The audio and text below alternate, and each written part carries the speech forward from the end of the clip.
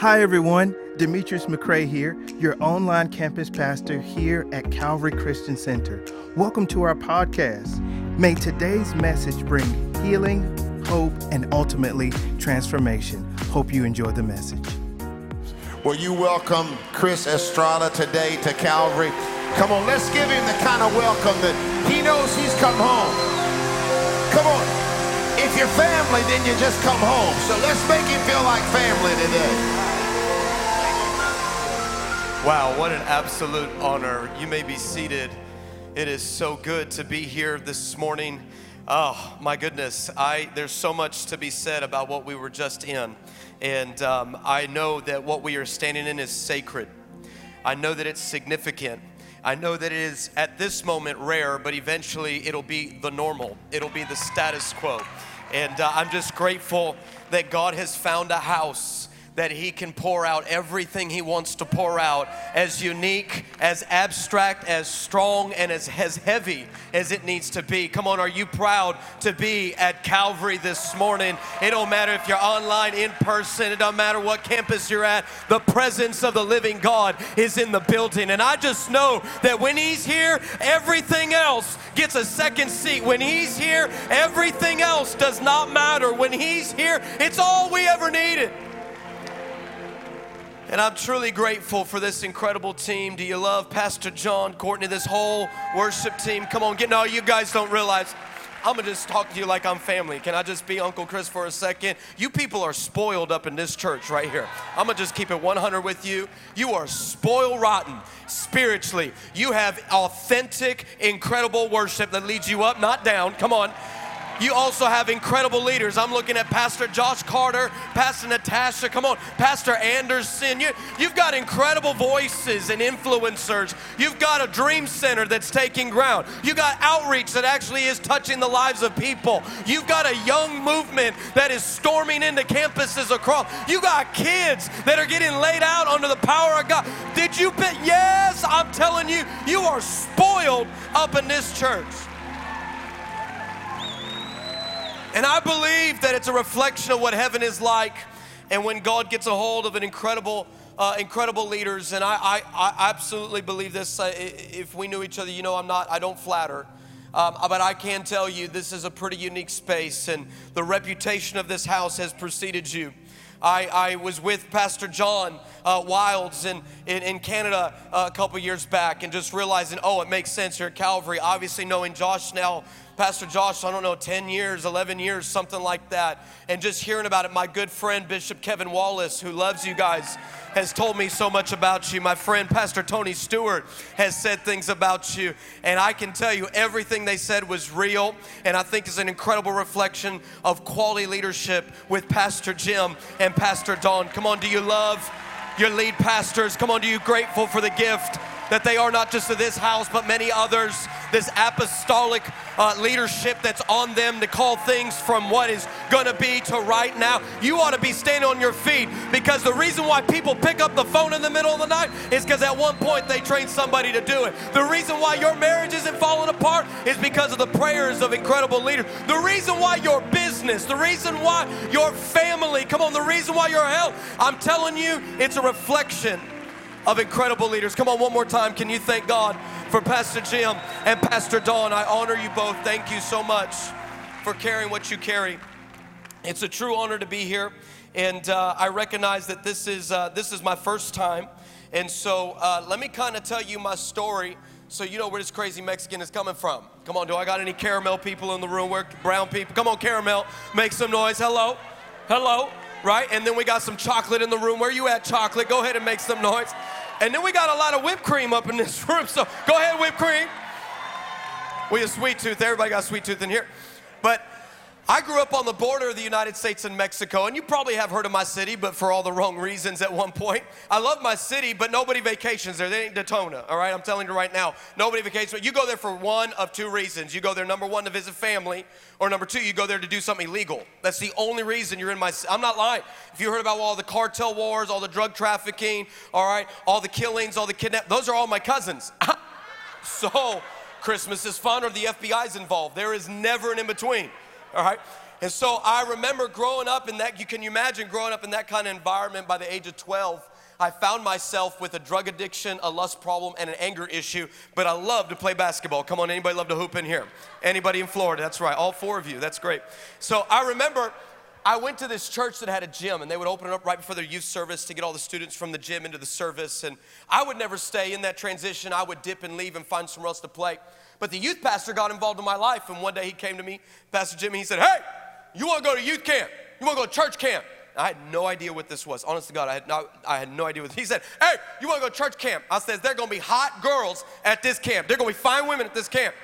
And this is what he said. He said, well, we're going to go for Jesus. I said, fine, you can go for Jesus. I'm going to get some phone numbers. I'm going to camp.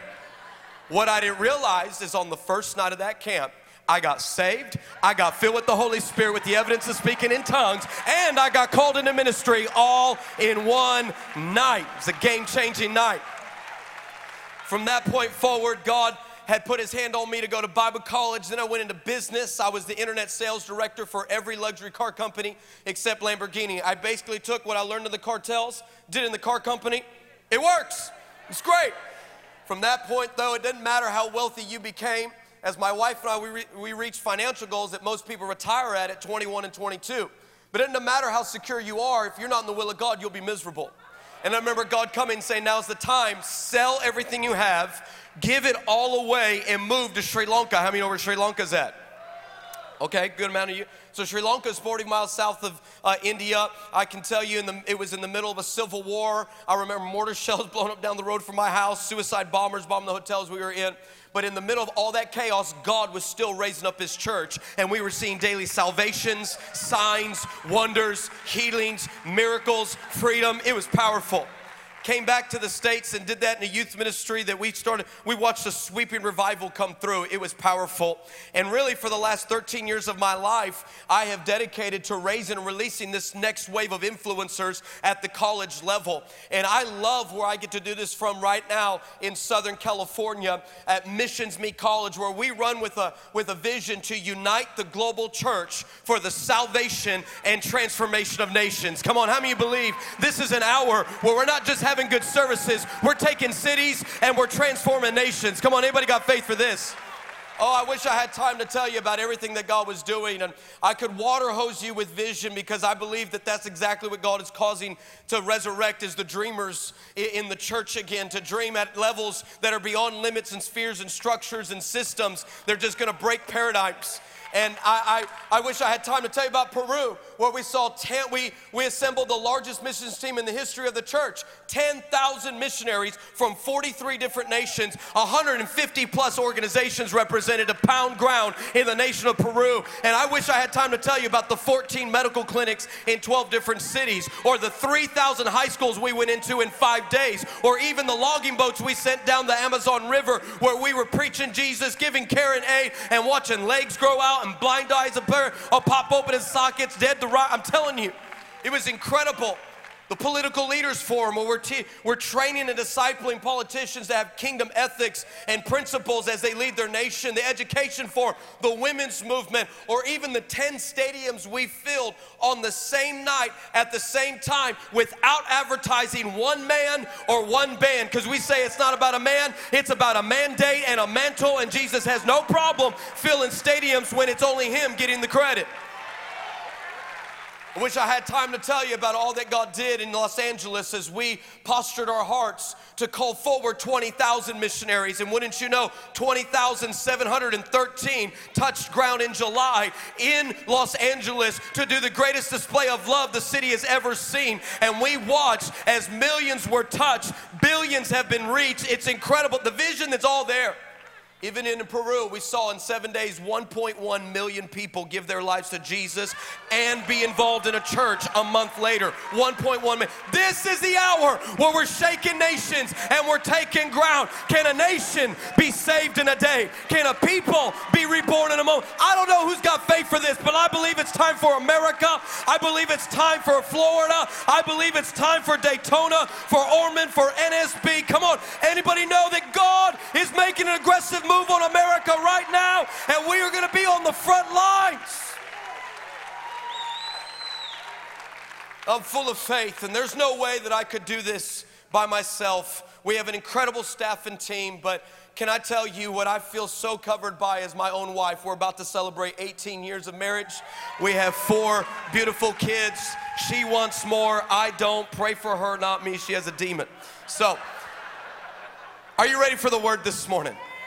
Let's get rid of all these formalities. Are you ready for the word this morning? Listen, I can already tell, but I'm just going to say it. I don't do no quiet church. I'm too Hispanic for that. We the type of people you hear before you see. All right, so I believe a quiet church is a dead church. I believe the Word of God deserves a response. I believe the Word of God should have home field advantage at the church. I like playing on my home court because it meant that I had the most crowd support. Well, I think we should give the Word the most crowd support. If you came in expecting nothing, then baby, that's what you're going to leave with. But if you came with a hunger and a fire and a thirst, I'm telling you, something will shift in your life. And you came in one way, but you will not leave the same. Is anybody wanting a fresh word from heaven this morning? Jesus, I feel this morning. I feel this morning. Awesome. Turn on your Bible. Turn it on. Go to, I know what generation we're in, okay? Turn it on. Keep your Bible charged. If you open it, that's fine. If you turn it on, that's fine. My Bible says it's the Word of God that's living and active, not what it shows up on.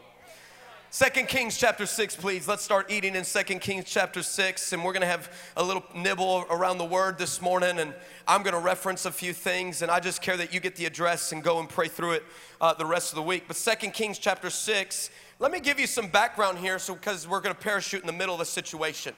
The king of Syria is trying to create all kinds of conflict with the nation of Israel. And he gets these wicked plans, these demonically inspired strategies to come and ambush the nation of Israel. And he'll pick these certain strongholds and pain points in the nation's border. And every time he comes up with one, he relays the information to his advisors, his counselors, his generals. As soon as it leaves his mouth, the Bible says, it ends up in their hearing, but it also ends up in a pair of ears he didn't expect. And this was the prophet Elisha. Elisha would hear these plans and report it to the king of Israel and say, you're about to be invaded. Go and send reinforcements and garrisons to this point. And every time the king of Syria thought he was going to catch them off guard, they were already ready. And so they fight off the attack. The Bible says this, that this happened time and again. We have to pay attention to this. This happened time and again. In other words, this didn't just happen one time. It happened all the time. So the king of Syria gets frustrated. He thinks he has a leak in his administration. So he calls all the same circle of advisors, counselors, and generals and says, which of you is informing my plans to the king of Israel? Which of you is the traitor? And they're like, it's not us, my lord the king. They say they have a prophet who hears everything you say, even in the privacy of your own bedroom. I'm telling you, that could be church right there. And he says, they say, he hears everything you say in the privacy of your own bedroom. Come on, that's awkward right there too. So then he says, well, find out where he's at. The Bible says that they say, well, Elisha's at Dothan. Dothan means cutting. And he says, Elisha's at Dothan, go and meet him there. And so they show up with a whole army against one man. The next morning, this is what happens. Look at verse 14 with me.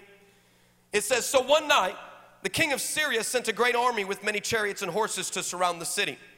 When the servant of the man of God got up early the next morning and went outside, there were troops, horses, and chariots everywhere. Oh, sir, what will we do now? The young man cried to Elisha. Don't be afraid. I'm talking to somebody now. I'm telling you, I don't even need to preach it. You felt that. Don't be afraid. Could I tell your marriage something? Don't be afraid. What parent am I talking to? Don't be afraid. Where are the teachers and the educators at? Don't be afraid. Where are the businessmen and women at? Don't be afraid. Come on, where are every praying saint? Don't be afraid. I will not be boxed in. I will not be hedged in. I will not be discipled by fear. I won't allow my thoughts to run in fear. Don't be afraid. Don't be afraid because of the climates. Don't be afraid of culture wars. Don't be afraid of propaganda. Don't be afraid. If I could shout over our nation right now, in fact, the last 24 months is don't be afraid.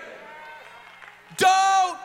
Every time God was about to do something special, every time he was about to do something significant, every time God was playing chess while the enemy was playing checkers, God had to start it with, don't be afraid. I'm about to do a new thing. Don't be afraid. For unto you this day, born in the city, don't be afraid. I'm going to deliver my people out of Egypt. Come on. I believe God is getting us ready. This is just the pregame. Don't be afraid.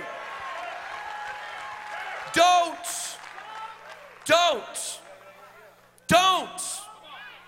Better not be afraid. Don't be afraid, Elisha told him, for there are more with us than against us. Oh my gosh. There's a lot to say there. Verse 17, then Elisha prayed, oh Lord, watch this, open his eyes. Say that with me, church. Open his eyes. Come on, say it one more time.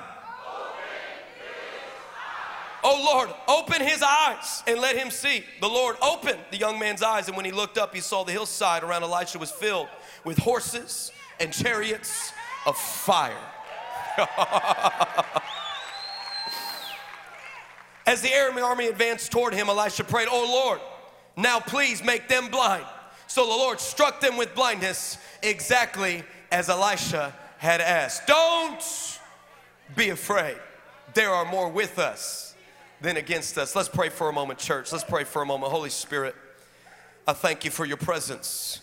I thank you for the spirit of wisdom and revelation in the knowledge of Jesus Christ. I speak to this atmosphere and I say that you are full of faith, and you're full of hope, and you're full of peace, and you're full of joy. And I come against every limit, every restriction, every barrier, every lie, every demonic harassment, I say is broken right now in Jesus' name. And I call every man and every woman into their season now. I call them into their rhythm. I call them into their strength. I call them into their destiny. I call them into their identity. I call them into their grace and into their call. I call them in. God, we set them in now.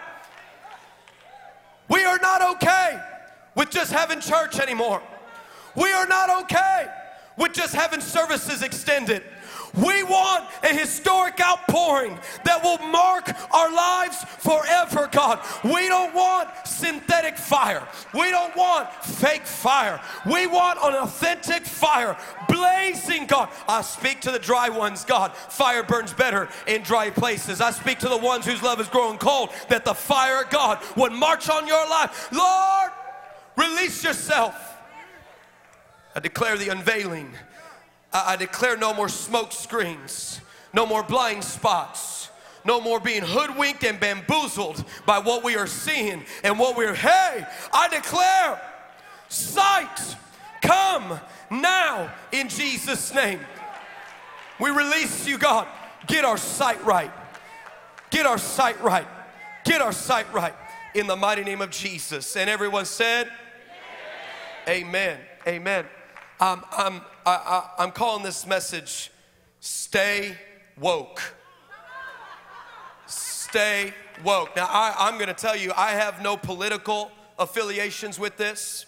I have no propaganda, no cultural agenda with this. Honestly, when I was writing the message, I just thought, that's a dope title. So I was calling it Stay Woke. I believe that I am not settling for a natural wokeness like you're seeing tweeted about and posted about and reported on. I don't need a wokeness. To me, that level of wokeness only notices the problem.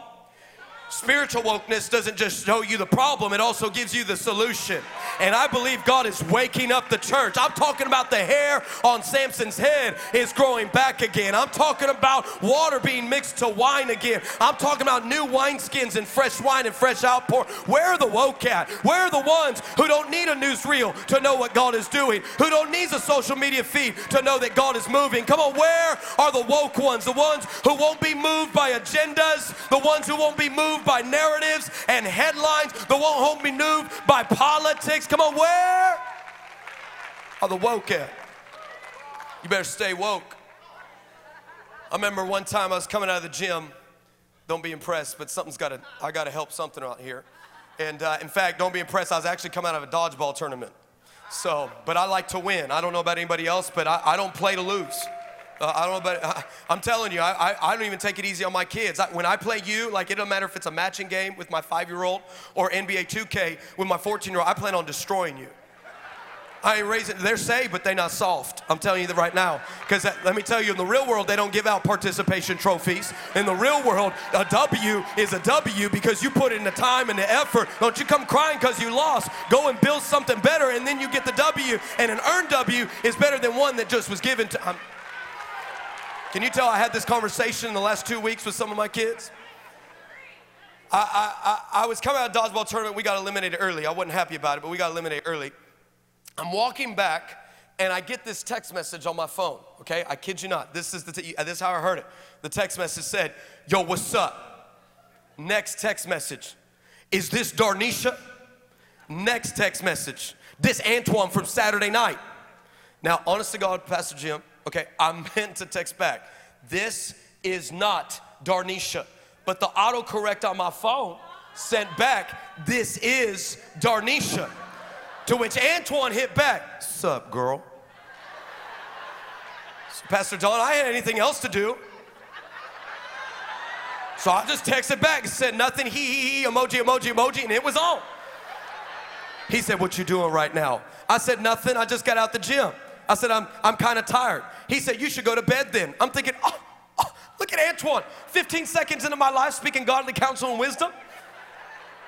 So I go home, shower, I get in bed, and anyone that knows me, I go to bed early. I go to bed, it doesn't matter what times I like to go to bed early, because I like being with him early. The earlier the better for me.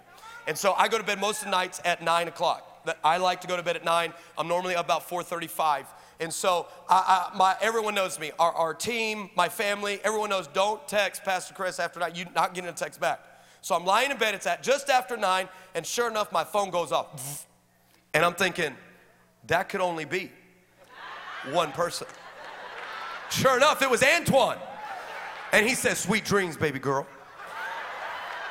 So I pick up the phone and I start texting, but I'm laughing. I'm like, he don't even know. He didn't even know, right? I'm laughing. My wife is right next to me and she says, who's that? I said, that's Antoine.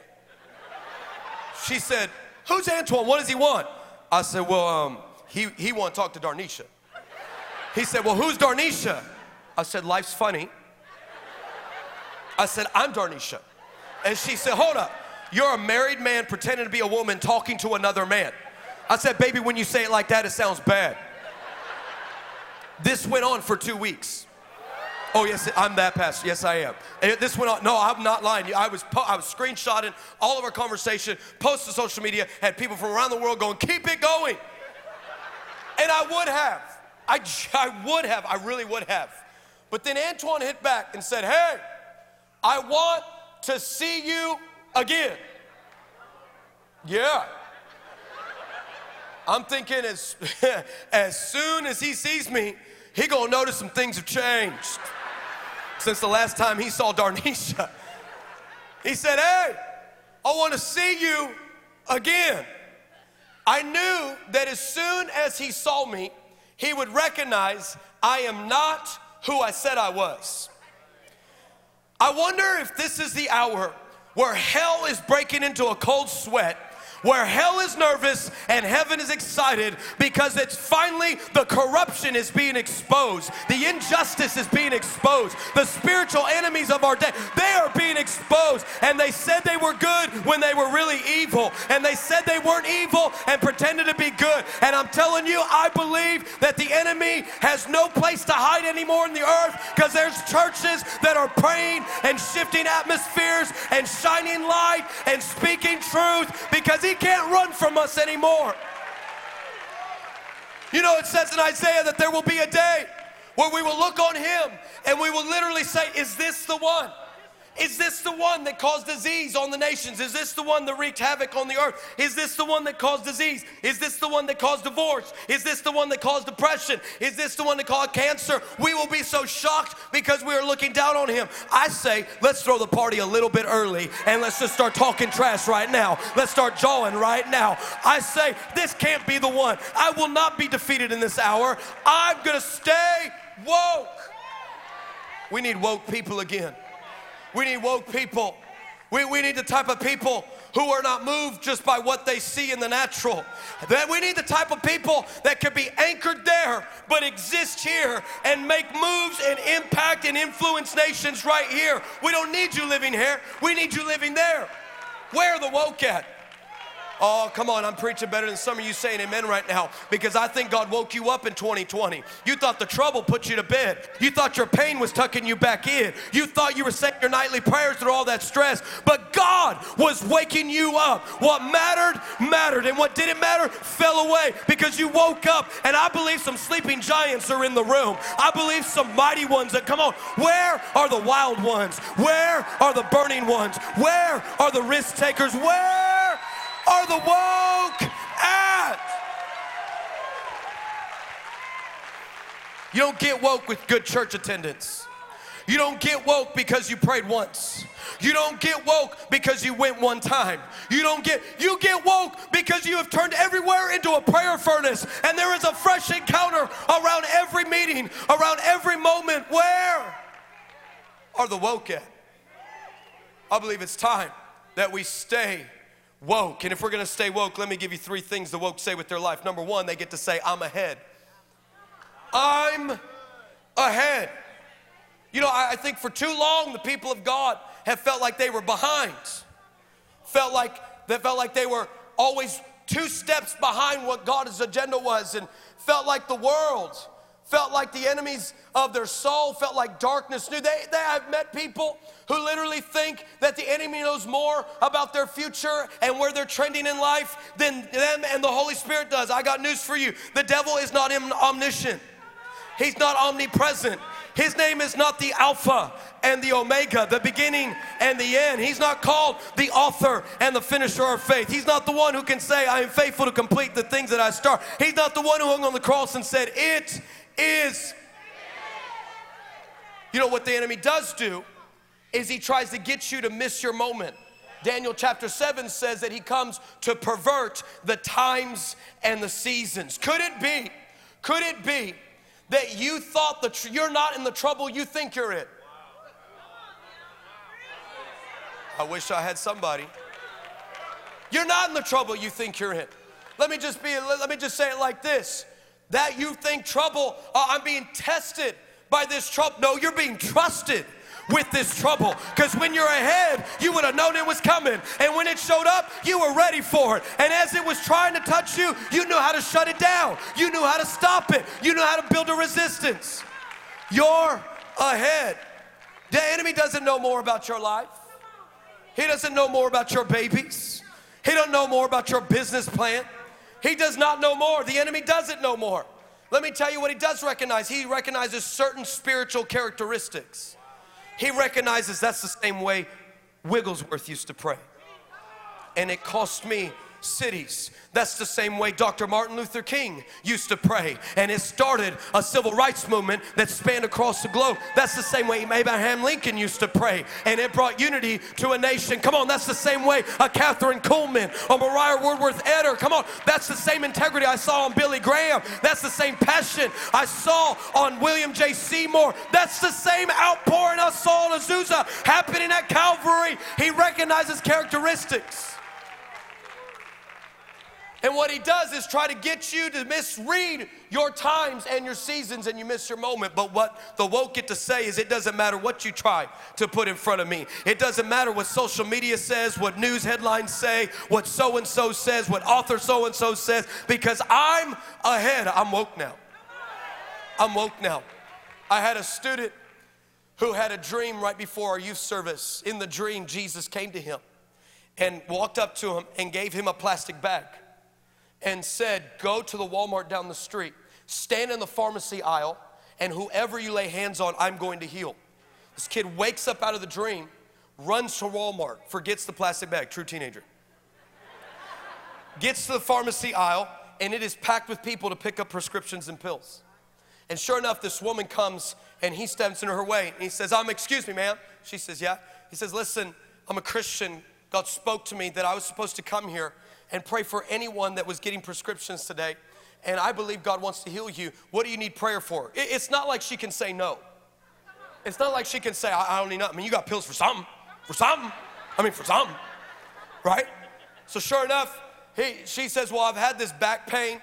She says, I'm on heavy, heavy medication because I've had this for several years. In fact, I can't have a normal life. I feel like someone's back pain's getting healed right now. Check your back. I'm telling you, God just healed you right now. She said, I had to take this meds. He said, no problem. Can I pray for you? And she said, yeah. He said, may I lay my hands on her? She said, sure. Lays her hands, and simple prayer. Father, in the name of Jesus, I command this back to be made well. I command the discomfort and pain to leave. And I declare it's done now in your name.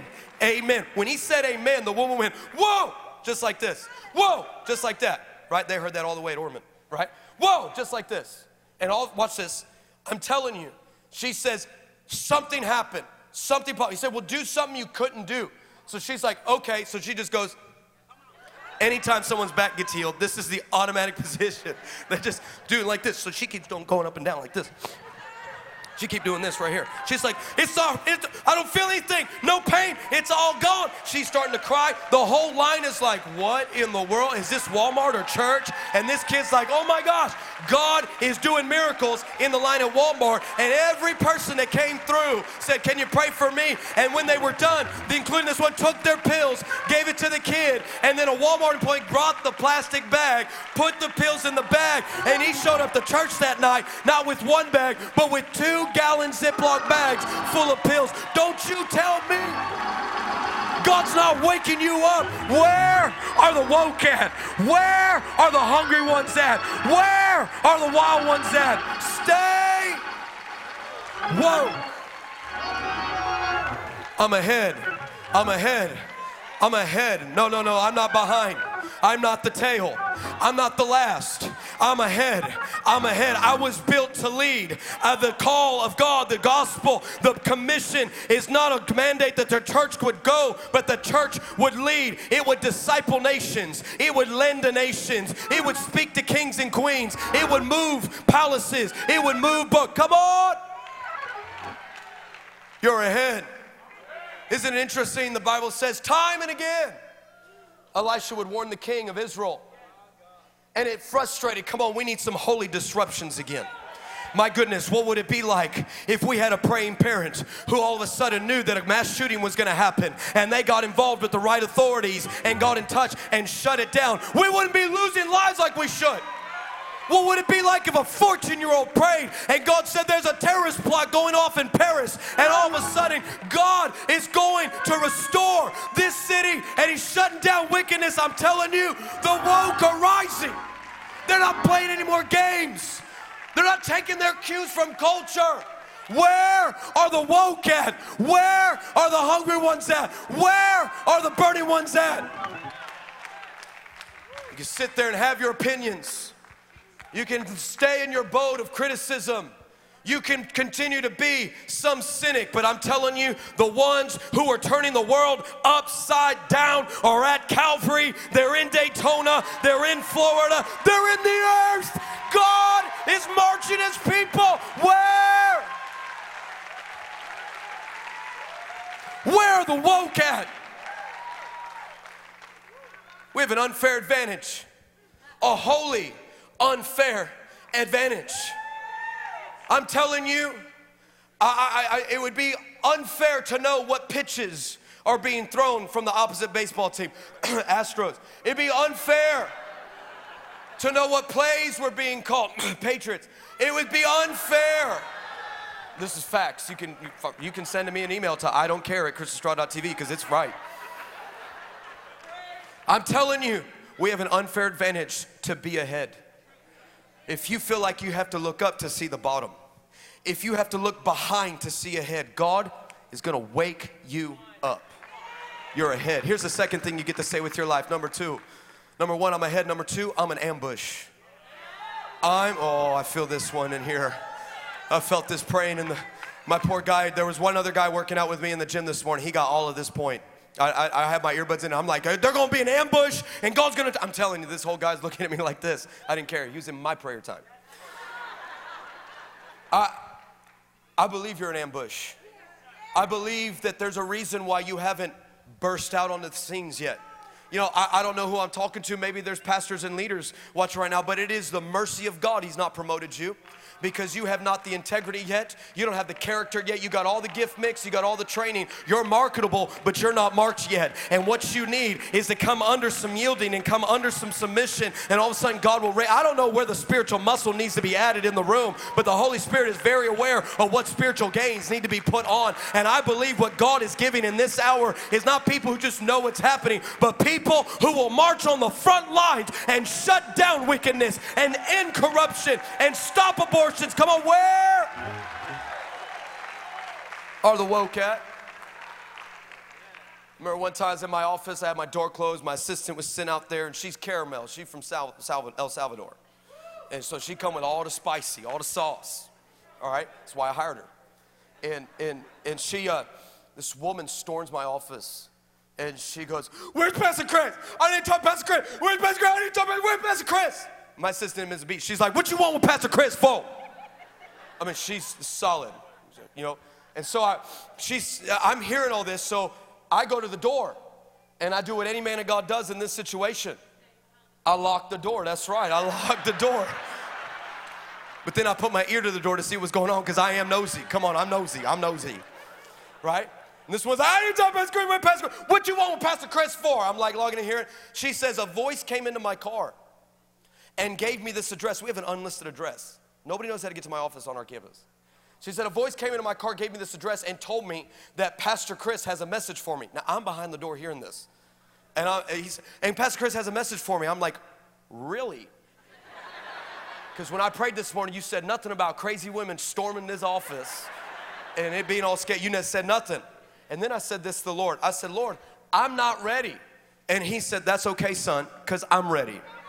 And whenever I'm ready, that's when you're ready. You don't need to have to, come on, I don't know who I'm talking to, but you've been addicted to being ready. You want the money first. You want the calendar first. You want the relationships first. But I'm telling you, if you would sever and disagree with that addiction, oh man, I don't know who I'm talking to, but Abraham was too old, and Gideon was too scared, and Mary was still single.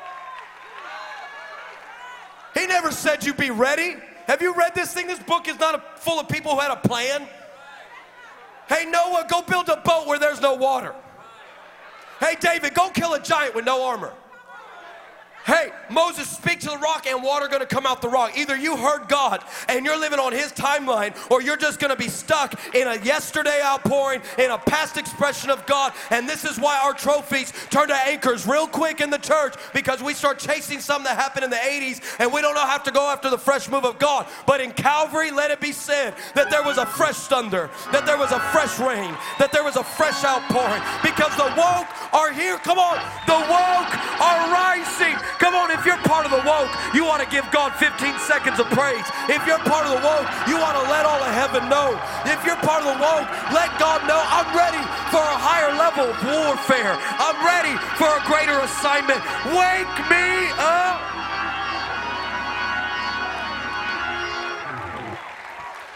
Stay woke.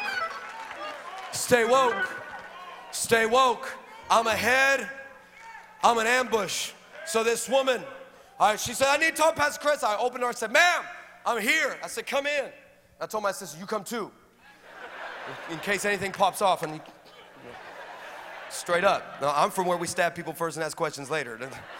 Don't let these pants fool you. I'll fight everybody, all right? So I'm sitting on this couch, and I'm telling you, this woman starts sharing her story on her 4th divorce, multiple children with different men. I mean, just a heartbreaking story. She says, "Man, this is the same thing that happened to my mom. Same thing that happened to my grandmother, my generational curse."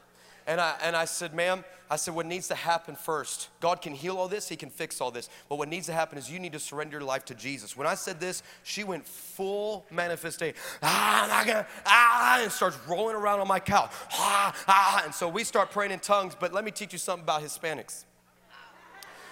When we go from English to Spanish, y'all better get out the way. No, I don't, come on, where are my caramel people at? You know exactly what I'm talking about. I'm telling you, when we're sitting there, yes, in the nombre de Jesús, de fuego de Dios, I'm telling you. She's sitting there, and my assistant's like, in the nombre de Jesus. I mean, she just come, this demon didn't even have a chance. Even this demon's like, this woman gets free, gets saved, and is still in a close friend's church to this day. Why? Because God has not fallen asleep. Your prayers are not on deaf ears. He still understands the times and the seasons. He knows exactly what, God is a wise master builder. He knows how to build in centuries, not just in seasons. And what God is doing right now is He's waking you up. And the strategies He's given to this church and the strategies He's giving to this family and your family are not meant just for your lifetimes, they're meant for your lifelines. And we can no longer have a selfish perspective on me and mine, but we have to have a generational unification where I'm gonna pass a torch, I'm gonna pass a revival, I'm gonna release it into the next generation, and they're gonna build it better, they're gonna build it stronger, and it's gonna sustain even more. Where are the woke at? I'm helping. This is part prophetic message, part sermon. I'm ahead. I'm an ambush. This is interesting. We look at the text here. This is interesting because the Bible says, Elisha says, don't be afraid. Come on, I feel the fire of God in here. I feel the presence of the Holy Spirit in here. I'm telling you, I'm hot. I feel like a piece of chicken at Popeyes with all these lights. Verse 16, don't be afraid, Elisha prayed, for there are more with us than against us. Man, I want to stay there, but I have to move. Verse 17 says, then Elisha prayed, O Lord, open his eyes. This to me gripped me when I read this text. Open his eyes. I want you to recognize we need to know what the word says. I'm all about revival. I want salvations. I want signs and wonders. I want healings and miracles. I want that. But I truly believe one of the things we are missing is a Bible revival. We need the word again. We need the text. We need context. We need scriptures. We need depth. We need all of that. And I think it's important for you to know what your Bible says, but I also think it's important for you to know what your Bible does not say. I'm trying to help somebody. Let's take this principle to this text for a second. Did you notice what Elisha did not pray about? Did you notice that he never prays about the army? Did you notice he didn't pray, oh Lord, deliver us. Oh Lord, protect us. Oh God, are you with us? Because Elisha was an American. No. What does he do? He didn't even pray about the army. Elisha, the prophet of Israel and the nations, his biggest problem is not, watch this, is not the enemy army, it's a blind servant. Could it be the man at the right hand of the Father is making intercession for us right now, and what he is praying for is not just that you would be blessed, and not that you would just be healed, and not that you would just be influential, but that your sight would be right. If you could see what he sees, you would know what he knows. If you could have your sight, I'm telling you, eyes that look are common, but eyes that see are totally rare. And one man with sight is more powerful than an entire army.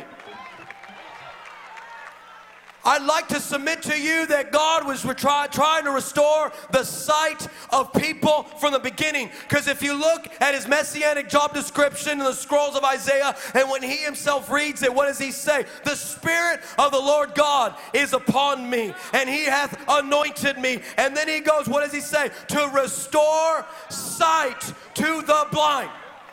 What does he do to Abraham? Abraham's like, I'm supposed to have heirs and I got no kids. God says, boy, go outside and count the stars. He loses count, and all of a sudden what happens? He says, oh, God, there's no way. And God says, so will your descendants be. Joshua is taking a walk before he goes and watches the walls fall in Jericho. What does God say? See, I have shown you, I have given you the walls of the city of Jericho. Are you with me?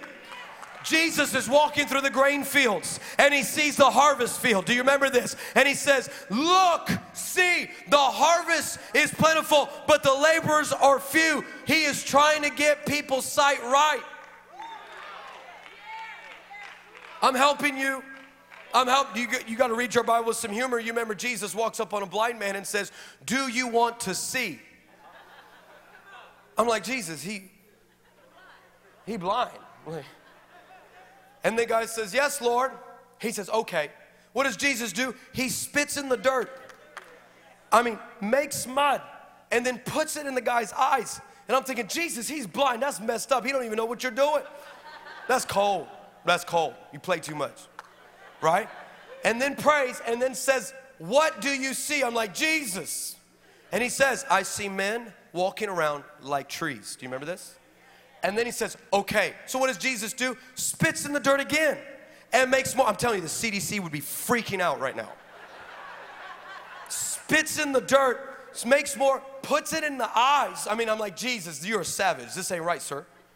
And all of a sudden, he says, now what do you see? And watch this. He says, I can see clearly now. Now, there is a precedent for progression of a healing.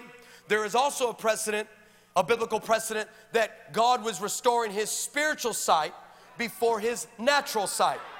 You're like, no, I need chapter and verse for that. I'm glad you asked. Because in Psalms chapter 2, do you remember this? Psalm chapter 1, what does he say? Blessed is the man who does not walk in the path of sinners, nor sits with the seat of scornful, nor does anything that is wicked. You remember this? But his delight is in the law, and on the law he will meditate on it day and night, for he will be like a planted by the river whose leaves do not wither, and whatever he does will prosper. Jesus said you will know a tree by its fruit, because a good tree bears good fruit and a bad tree bears bad fruit. When he's talking about I see men walking around like trees, he is seeing what is already linked in the spirit, that people are always equated to trees. And I believe that God has some oaks and he has some cedars of Lebanon, and he has people being built in this moment. You just need to wake up. 2 Corinthians 4:4 says the God of this age has blinded the minds of the people, but Jesus came that he would restore sight to the blind. Come on, where are the woke at? We need woke people again. We need woke people again. We don't need cute. We don't need pretty. We don't need popular. We need faithful. We need available. We need sanctified. We need integrity. We need holiness. We need character. We need the baptism of the Holy Spirit. We need the Word. We need hours of worship. We need seasons of fasting. We need depth. We need life again. I'm ahead. I'm an ambush. And the third one is, I'm an answer. I am tired of the world saying the church is the problem. I'm tired of people saying this young generation is the problem. They are not the problem. They are the answer. I'm tired of workplaces, of spheres and climates that capitalize, they're the problem. Now they're the problem. They're the problem. This is the problem. No, you're the answer. It's time. I'm telling you, I felt like the Lord told me to share and speak over this house, no small dreams allowed. I believe that the last you have been in something so strong. I believe that what you have been in was just practice. This is just a drop. What you're in right now, just a drop. There's room for more. God says, make room for the new. I feel this right now. Isaiah 43:19. He says, behold, I do a new thing. In a season of life where we wondered what the next thing was. What's the next restriction? What's the next scare? What's the next move? What's the next injustice? Who's the next president? It was what's the next one? God says, I don't do next things. I do new things. And then he asks the question, behold, I do a new. Do you not see it? What he's saying is, I'm already moving. I'm already activated. I'm already in motion. I'm already carrying it. Why don't you see it? He said, I'm doing things that make no sense. I will make roadways in the wilderness. I'll make rivers appear in the desert. Why don't you see that? Jeremiah 33:3, what does he say? Call to me, I'll answer you. Watch this, and I will show you great and mighty things which you do not know. In 2011, we were in the office of the president of Honduras. So Mr. President Lobo Sosa, Mr. President, the country's in pain.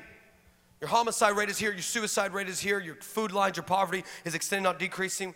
We said, but what if God was speaking to your nation to give you a new nation through the prophet Isaiah when he says, behold, can a nation be saved in a day? Can a people be reborn in a moment? We said, Mr. President, we want to ask you for 5 things.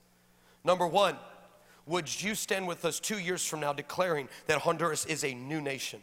Number 2, would you open up all the borders so we can ship in millions of dollars of humanitarian aid? Number 3, would you give us access to every high school in your nation so we can bring an army of 2,000 missionaries to preach the gospel to every teenage age person in the nation? Number 4, would you pay and give us the 18 largest stadiums in the 18 largest cities of your nation? And number 5, would you underwrite all the audio, visual, and lighting for those stadiums? You know, just some small asks to journey a world leader with. President Lobo Sosa took his resolution out of his desk and signed it into motion right there. Boom, it birthed what we are in right now as an organization. One Nation, One Day, Missions Me, and One Day LA. And we watched as God started to move on the vision of uniting the global church for the salvation and transformation of nations. And I'm telling you, it is Mission Sunday. It is what God is doing around the globe. But we are having a new blueprint because I feel like what has been out there is very tired, especially in the missions model. It's so tired. And we wanted a new era of God not just showcasing a man where a man or a woman blows in, and that's great, but the anointing blows in, but it also blows out too. So what is the sustaining vehicle? There's only one sustaining vehicle. This is why the economy won't fix this. This is why governments and education and economy, they won't. The only sustaining vehicle in a society is the local church. And the influence and the affluence of the local church is what can carry transformation from a catalytic moment into a supernatural movement that stays, where heaven stays, where the kingdom stays, where the Spirit of God came and remained. Are you following me? And so we started watching as the church humbles itself. This denomination, who would never work with this denomination, all are one. The unity, we've treated unity like it's optional, like it's negotiable, like we get choices. No, the final prayer of Jesus wasn't, well, if they feel like it. The final prayer of Jesus was that they should be one, because he knew that a united church is an unstoppable church, but a fragmented church is a church that's weak, anemic, and full of other things. But let it be said that Calvary aligned itself in this moment, and this revival was not wasted on October, but it was built for 2024, and it was built in the 2030, and it was sustaining itself to your grandbabies. We're feeling it. The minister of tourism comes to us. You're bringing 2,000 people. We said, yes. How are you bringing them? We said, well, no major airline could believe that we could afford 2,000 international tickets. They don't even, like no major airline. They don't even do that for the Olympics. This is the church causing new problems for the world, which is just the way I like it. And then all of a sudden, watch this. He says, what did you do? We said, well, we chartered a 747. He said, you can't come. We're like, what are you talking about? It's 9 months. We know. He said, you can't come. We're like, no, we're coming. No, you don't understand. We're coming. I'll sneak across the border. I know how to do it. We're coming. And I remember he said, you can't come. We said, what needs to happen in order for us to come? You know what he said? He said, you have to rip up all the runways. You have to rip up all the lighting. You have to upgrade all the tech and the radar. You have to get us new emergency vehicle service. So you have to tear down half the airport and build us a bigger terminal for us to be able to house 747s. You can't come. You're going to have to elevate us from a category 5 to a category 7. And he said, you can't come. We said, no problem. We'll do that. Now, he said, how are you going to do that? We said, well, we have a private funder. You know, we didn't do this, but you can't talk to him in this. Sure enough, 6 months later, new asphalt was poured, new runways were built, new lighting system, an upgrade in the tech and the radar, and then all the people being trained, all the emergency vehicle services, the airport, half of it being torn down, a new airport being built by the local church of Honduras, and the first ambassadors and missionaries in a 747 touchdown in Honduras, and the church is building airports for nations. Friend, wake up! Don't you dare tell me you can't move. Don't you dare tell me he doesn't want to do it. Stay woke. with me? Oh, I prayed this word over and over. More, God. Increase and more. Increase and more. More. More. I feel the presence of God. When you're woke, you get to say, I'm ahead. I'm an ambush. I'm an answer. Everything you've been doing up to now, I've been sent to tell you it was just practice. That was preseason. Those were just lions and bears. Because you are going to look into 2022 when that warfare comes, when the assignments come, and you're going to say, I'm not new to this. I'm not new to this kind of warfare. I'm not new to this kind of special. I'm not new to this strategy. I'm not new to this. I'm not new to this fire. I was built by fire. I'm not new to opposition. I was trained for opposition. I got my hands trained for war. I got my feet filled. I got my heart filled. I'm telling you, it's just practice. 2020 was just practice. Oh, I'm helping you. It didn't steal nothing from you. It didn't take nothing from you. It reprioritized what really mattered in your life. It gave you fresh perspective. It gave you understanding. You found places in God you had been asking for, and had it not come, had it not happened, you'd still be living in the shallows of 2019. But God found you in trouble, and He didn't just test you with it, He trusted you with it. Oh, we need the woke back. Oh, we need risk takers back. Oh, we need the mic. Come on, where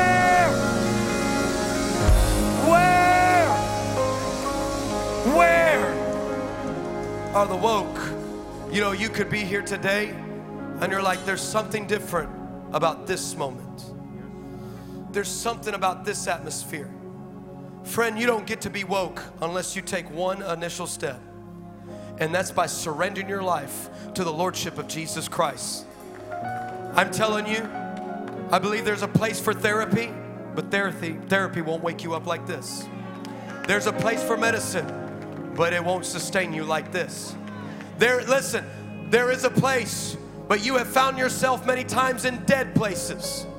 You may not have been like the demoniac, but you have been lying in your own grave and cutting yourself in your own tombs. You've been you may not be physically cutting yourself, but if your self-talk could be put on these speakers, you were cutting your identity, you were cutting your destiny, you were cutting your heart. I'm telling you,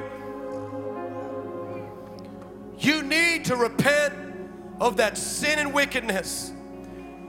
I am not your enemy, I am your friend. And I can tell you, as a drug addict, as a pervert, as someone with fits of rage and anger, I am not that person today. I have a marriage that I don't deserve. I have babies I don't know how God here, but God bless me. I have a calling I'm satisfied in, and I'm not just living to be influential. I'm not living to be famous. I wouldn't lower my bar to be rich. I came here to cause heaven to touch earth, that He could passenger with me. Some of you, I just want a real life. You get real life when you give yourself to real life. You need to give your life, surrender, yield to the Lordship of Jesus Christ. And if you have never given your life to Jesus, with every head bowed, every eye closed, real quick, come on, stop playing games, sir. This is your moment, ma'am. If you need to surrender your life to Jesus right now, turn from all wickedness, embrace Him as the ruler and the decision maker of your life. If that's you, would you raise your hand? Would you raise your hand and say, Pastor Chris, I need to give my life? Yes, sir. Yes, sir. Yes, ma'am. Anyone else? Yes. Oh my gosh, hands all over the place. Hands all over the place. Thank you, Lord. Thank you, Lord. Thank you, Lord. Yes, sir. I see your hand. Yes, ma'am. Yes, ma'am. Yes, sir. Yes, sir. Yes, sir. Yes, sir. Yes, ma'am. Yes, ma'am. Yes, sir. Yes, sir. Yes, sir. Yes, sir. Yes, ma'am. Yes, ma'am. Yes, sir. Yes, sir. Yes, sir. Yes, sir. Yes, ma'am. Yes, ma'am. Come on. Come on. I'm telling you. Yes, ma'am. Yes, ma'am. Yes, ma'am. Jesus. Jesus. Come on, at every campus, lift your hands. Doesn't matter where you're at. You don't have to be in this room to feel His presence. I know you feel the fire on your life. Man, I feel the goodness of God here. I feel the goodness of God here. You know, I want you to look up at me and I want to pray.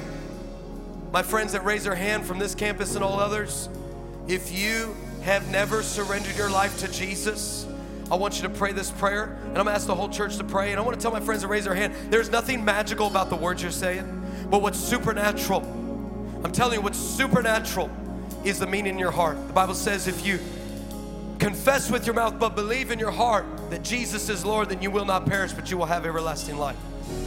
I want to pray in church. Can we all pray together and repeat after me? Let's pray with some volume and say, Jesus, I give you my life. I thank you that you died for me, that you rose again, and you're alive today. I surrender my life. It belongs to you. I turn away from sin. I embrace you. I declare I am woke. I'm ahead. I'm an ambush. And I'm an answer. And I belong to you. In your name I pray. Amen. Amen. Come on, can we give a shout? Can we just give a praise? I just feel a mantle in the room.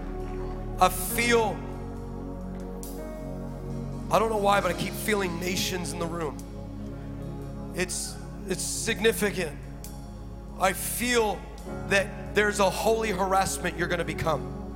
Man, I don't know another way. You will be a holy you will be a holy interruption. You will be a holy disruption. You will cause things to fall. Come on, nail it down. God, hello, I'm helping you.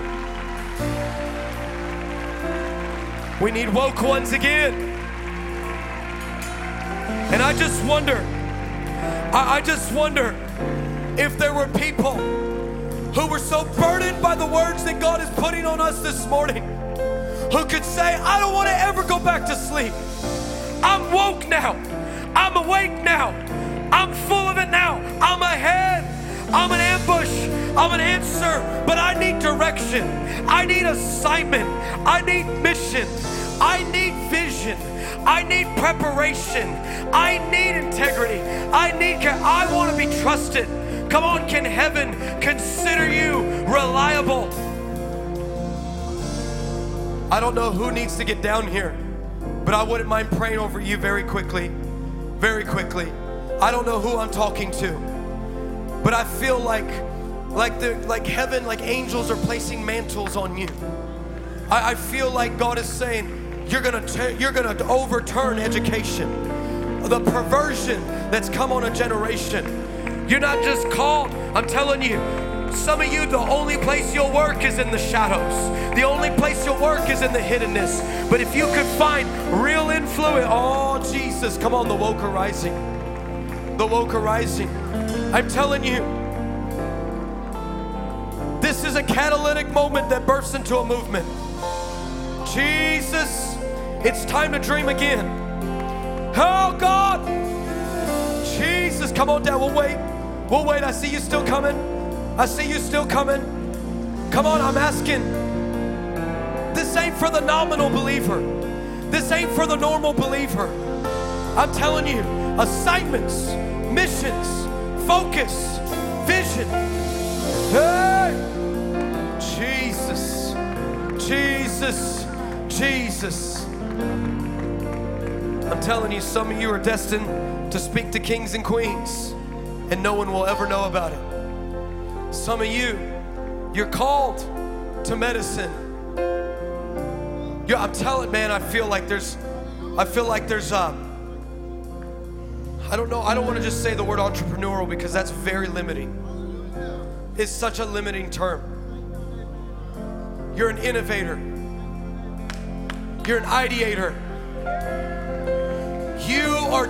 You will never have an appetite for the way it's been done. You will have an appetite for the way that God wants it done now. You will only want fresh, no stale bread allowed. No small dreams allowed. No small thinking allowed. Oh, Jesus. I just want to pray. I was reading this week, and you have to understand as a preacher, everything's a message. I was reading this week and I read about Elon Musk, who They said, Elon, you made your millions on PayPal and sold that and started making your billions on Tesla, and now you're in SpaceX. What's the point? What's the point? And he said, the point is to take one picture. One picture. He says, I want to build a rocket that'll journey towards Mars, and I want to have a time capsule with a seed in that rocket, and I want to plant a seed in the red rocks of Mars, and then with enough water it till it grows into a tree. And then I want to take a picture with this tree in the red rock of Mars and in the back deep black space. And he says, I want to take that, and watch this, he said, and that will be the invitation my life will give. I believe God is giving all of us now a Mars shot. And what he is saying is this will be the invitation. If you will be a piercing, if you will be the tip of the spear, Calvary, if you will be the tip of a spear in your family, in your business, in your career, if you will be the one, the Perez, the breakthrough, if you will do that, you will be a walking invitation to something bigger, something greater, things that have never been done. It's time to live the impossible. Oh, Jesus, I feel this right now. Live the impossible. This is what woke people do. When they see chaos, they see an invitation. When they see opposition, they see opportunity. When they see the impossible, they also see the possibilities. These are not one-liners for you to go and tell your friends. This is kingdom spirit language for you to fuel your hearts. She would wake up a city. What would happen if Bike Week here in Daytona got bum rushed and ambushed by the presence of God? What would happen if spring break turned into revival meetings all up and down the camp, and worship would break out right in the middle? I'm telling you, your prayer walking is not in vain. Your declarations are not in vain. Oh, Jesus. Lift your hands. I want to pray over the woke. Holy Spirit, from the front to the back, Jesus, I feel this right now. From the front to the back. Fill them right now. Jesus, fill them. Fill them. Fill them. I feel like this is corporate this morning. I feel like this is corporate this morning. Fill them.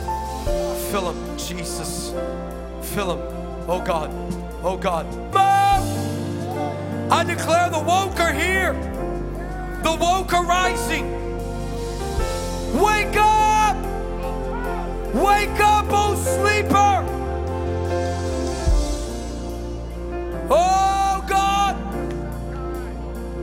Give them fresh plans, fresh strategies, fresh revelation. Wake up! Wake up! You are not dead, you were just sleeping, Lazarus. You are not dead, Talitha, come on, wake up!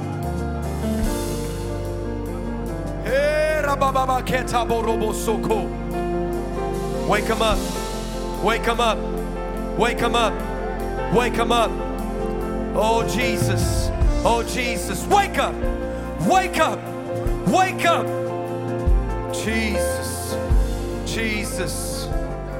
Jesus, Jesus, Jesus. I had a word for John. There you are. I just want to say that if you have to run, I understand if you do. Please, you're not going to offend me. I have a word for you and a few others. The Lord, I knew I was coming here. I knew you served here. And man, Zechariah chapter 1, verse 18 through 21. It says there were 4 horns of wickedness that polluted the nation of Israel, and it tore them down. And then God's response, a lot of people would think, would be like 4 generals or 4 kings or 4 prophets. That's not what he did. So there were 4 horns of wickedness that raised up and tore down the nation of Israel and turned them towards corruption. But then God raised up 4 craftsmen. He released the creatives. And it says that they created at such an anointed level that it terrorized the enemy. And I feel like this team right here is a holy terror. I feel like you're tearing down things, like cancer is going to be healed and that will be normal. Depression is going to fall off of people. I'm telling you, the restoration of marriages is going to happen off of your anointings in this room. And God is not just raising up voices and microphones. He's raising up the creatives, the designers. He's raising up the videographers. He's raising up the artists. He's raising up the psalmists. He's raising up those whose tongues are the pens of ready writers. God, that you would fill John with this word. Lord, we release the anointing to tear down wickedness, the anointing to raise up your voice and your word and your name again in authenticity and a purity when it comes to the place of worship, when it comes to the place of creativity. Raise up this craftsman. Raise them up, God. Train these hands. Train these hands. Train the gifts. Train the talent, but train the heart. Train the character. Train the man. Train the man. Train the man. Oh, Jesus. In the mighty name of Jesus. What is your name, sir? You have glasses on. Yes, sir. What is your name? Gary. And is this your girlfriend, wife? Okay, because it can get awkward. Hold out your hands, sir, ma'am. But for you, I saw you worship. I would look back. I'd try not to look at you in a creepy way. Let me see your hands like this, both of you. Gary, in that hand, I see a pile of crowns. And in this hand, I see tornadoes. Like hurricanes. What I see in this hand, sir, those crowns are meant for sons and daughters, for you to be an example. Like it's time. It's time. I feel like God is raising you up, and there's a reason you're here at Calvary and with this general right here, and generals really. And I'm telling you that in your hands there's crowns, and I feel like those crowns could have fell out of your hands. But God picked them up, put them back in your hands. You didn't miss it. And you didn't mess it up too bad. And God is in a restoring work, but I feel like those crowns are meant for other sons and daughters. And wow.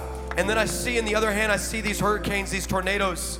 And so I feel like the crowns represent royalty. You're called to raise up royalty. Thinkers. Man, I feel this. Royalties. And then in this hand, I also see tornadoes and hurricanes. That's meant for power. You're not just going to raise them up. You're going to raise them up to look like the king and to raise them up in supernatural power. So they won't just have all the mindsets. They'll have a supernatural oomph behind it. God, I thank you for Gary. Oh, Jesus. And what is your name? Susie. Susie, I also see you with the crown on your head. And God is saying, daughter, chin up or the crown slips. And I read a lot, and I was reading about how royalty they would walk like this, Susie, they would have to walk like this. And people thought they were sticking their noses up at them, so they were snobby and bougie. That's not what was happening. The weight of that gold crown and all the jewels and the weight of that, they had to put their head like this, and it symbolized that their focus couldn't be on man. It had to be on heaven. And I'm telling you, you could have put your chin down, but the crown would have fell off your head. But God came in and lifted your head. Both of you lift your hands. I feel the presence of God on this. Father, I thank you that you are giving back the years the locusts have eaten, that you are restoring and you're reposturing their hearts. Crowns, power, alignment now. We release it on them. We release it on them. We release it on them. What's your name? You have a man? What's your name? No, this sir in the green. Yes, sir. What's your name? I'm sorry, I can't hear you. Someone hear that? Emmanuel? Okay. That's not the ultimate flex. Emmanuel, I see the word leader over your head. And I don't know why, but you have a tendency, the enemy wants you to live distracted. And I see this because, you know, if the enemy can't get us to sin, he'll distract us.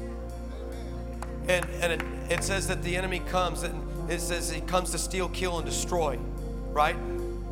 But if the enemy can't get us to sin, he can't destroy our lives in that lane. So what he does is he distract us with things that don't matter. We are praying about things that don't even matter right now. I'm telling you, I say this because a distracted life is a destroyed life. And God is aligning you. And I say that you're a leader. In Romans it says, whoever gives, let him give generously. Whoever serves, let him serve diligently. Whoever leads, hear me, Emmanuel, you better take it seriously. That's scripture. Man to man, friend to friend. It's time for you to take what God put on your life absolutely serious. That's why you're up here. No more games. No more distractions. You set your bar is too low, sir. Too low. You dream small dreams. I see, I don't know why, I see like a notebook, and I see a blue pen, and I see a highlighter. Am I getting close to something? I feel like God has caused you to write things down. And there are things that God is saying, that's just the beginning. That's just practice, man. You're a leader, sir, and I call it forward right now. Lift your hands. I call it forward right now in the mighty name of Jesus, that you will lead with strength, and you will lead with character, and you will lead with courage. And I declare no distraction. Wake him up. Get his sight right this morning in the mighty name of Jesus. In the mighty name of Jesus. What's your name, ma'am? You have a jean jacket on. Yes, ma'am. I'm sorry. Dorothy? Oh. Lift your hands. The presence of God's all over you. Oof. Come on, someone. Yeah, there you go. I'm telling you, you're glowing. I feel the words of Habakkuk. Revive the work in the midst of the years. In the middle. God says you're in the middle. And there's temptations to go backwards, but you're in the middle, Dorothy. There's a temptation to go back. It was easier. Why am I doing this? Only God, and I don't know why. You're like the disciples who were in the middle of the storm. You're in the middle, and you could easily go back, but going back would be the same distance as going forward. It'd take you the same amount of time, the same amount of effort, the same amount of focus, the same amount of everything. Don't trade your future for familiar. You're in the middle. God, revive the work. Hey! Shout! Yes! Revive your work! Midst of the years.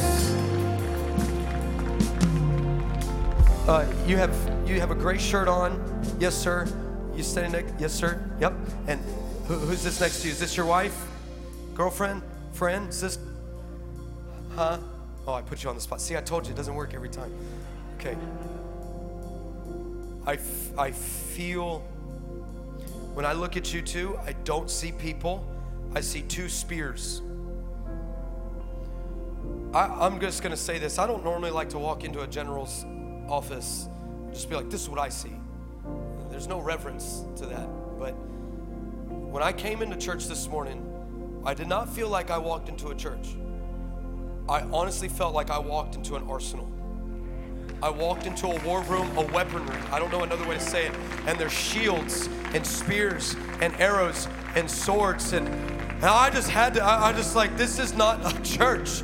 This is a destiny. This is not a playground. This is a battleground. And God is sharpening. And I'm telling you, God is polishing. Ooh, Jesus is sharpening you right now. He's sharpening you right now. Lord, I thank you. You are spears in the hands of God. His hands are around you. And I feel, man, this is what I feel, the squeezing of God coming on your life. You thought that pressure was unholy or demonic. No, it's God. When I squeeze a grape, I get grape juice. When I squeeze an orange, I get orange juice. But when this planet or this system or this world squeezes you, they're gonna get a holy, supernatural anointing, that there is gonna be something that bursts forth in your life. The squeezing's gonna continue. God says you're gonna have 90 days of visitation. He's gonna visit you in your dreams. He's gonna visit you at your office, in your car. I don't know why I see a truck. I'm telling you, I see so much. God is showing up. And so you're going to have 90 days of visitation. You are to write down everything. It is not to be read unless it's before Him.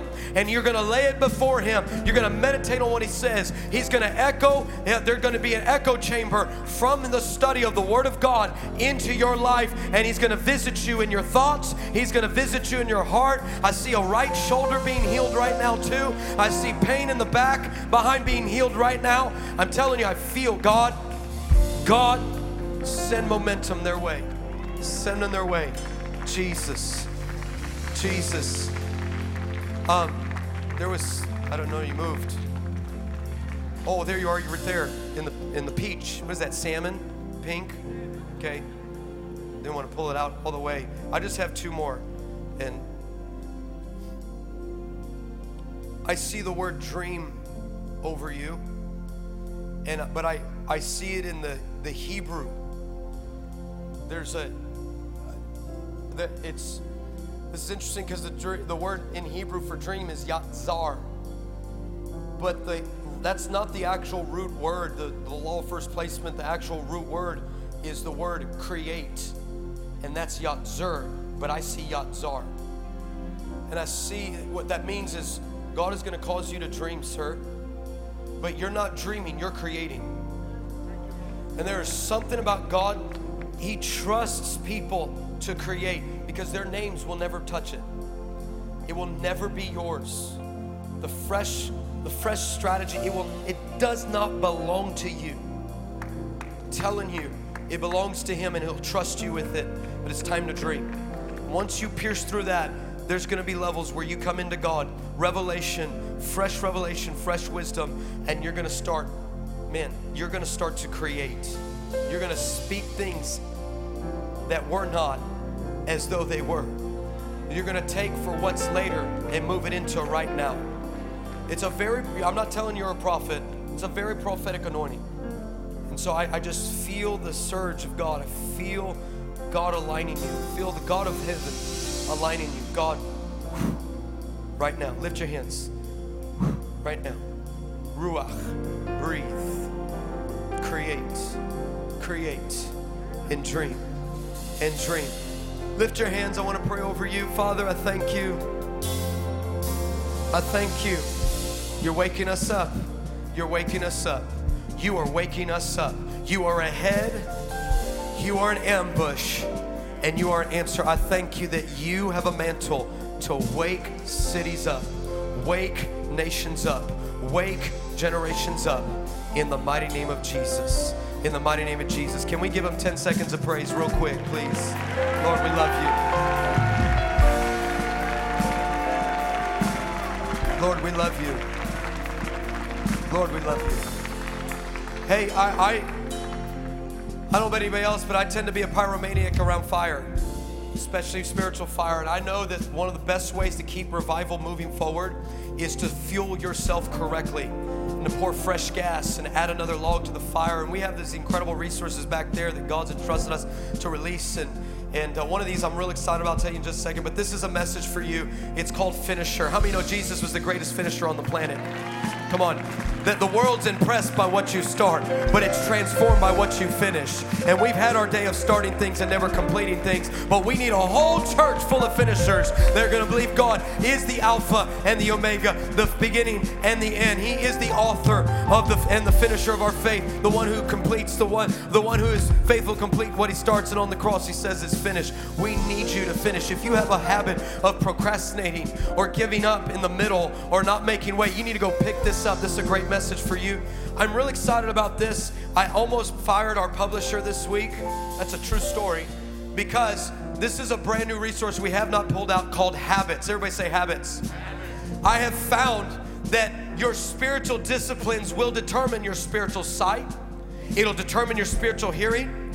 It'll determine how you filter everything in your life, from money to education to the landscapes of economies and politics, but we have to be embedded. And 1 Timothy says that physical training is good, but spiritual training is much, much better. In other words, it's more beneficial because it has benefits in this life and the one to come.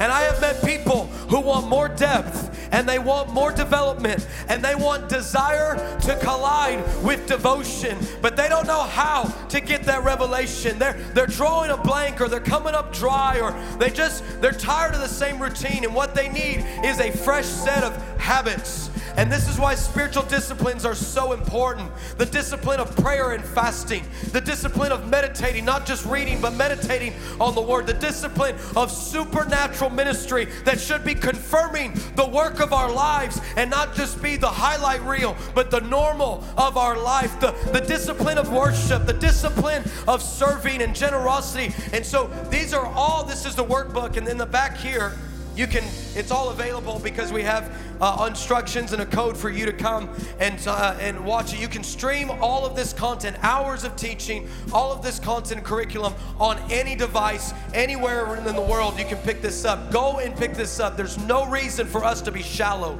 anymore. Go and pick this up. And then, do I have any parents in the room? Come on, any parents? You know, the last 20 years of my life have been dedicated to youth and young adults.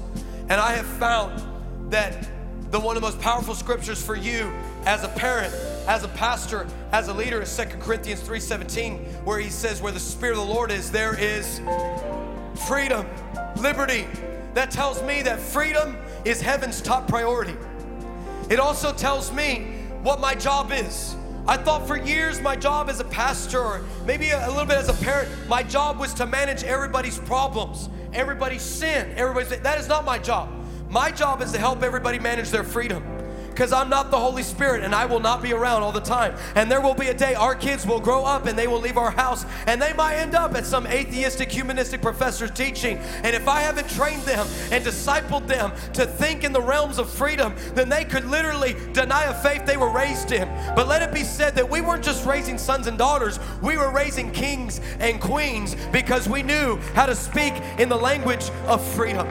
And I want to tell you this because I really sense that what we're walking in right now is we need homes that are raising up these kind of royal mindsets, that you know how to do it, especially in the areas of confrontation. A lot of people, they don't know how to do confrontation. All they do is do what's been modeled for them. But we give you what to say. A lot of what we do is mistake management in the business world, in the parenting world. But man, I'm telling you, we have to do better as parents. We have to do better as leaders. We have to do better. So we give you what to say, how to confront freedom, what do you do when they blow it, how do you manage all the mistakes, all of this here. We're super passionate about it. I would love to sign the books. I'll be back there. Hug your necks. Father, I leave my peace here. I leave what you have done in this place. No small dreams allowed. In the mighty name of Jesus, amen. Thank you for joining us for today's message. You can continue to be a part of all that God is doing here at Calvary Christian Center. You can text to give at 386-866-3060, or you can give at calvaryfl.com/give.